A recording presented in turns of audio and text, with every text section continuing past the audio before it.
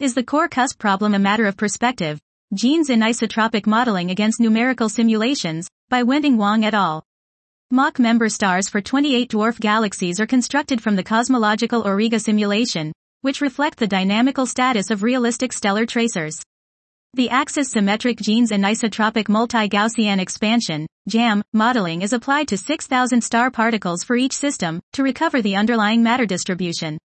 The stellar or dark matter component individually is poorly recovered, but the total profile is constrained more reasonably.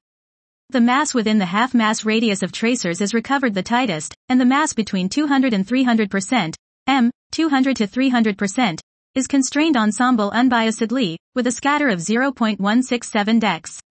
If using 2,000 particles and only line-of-sight velocities with typical errors, the scatter in m, 200 to 300%, is increased by approximately 50. Is the core-cusp problem a matter of perspective? Genes in Anisotropic Modeling against Numerical Simulations, by Wenting Wang et al.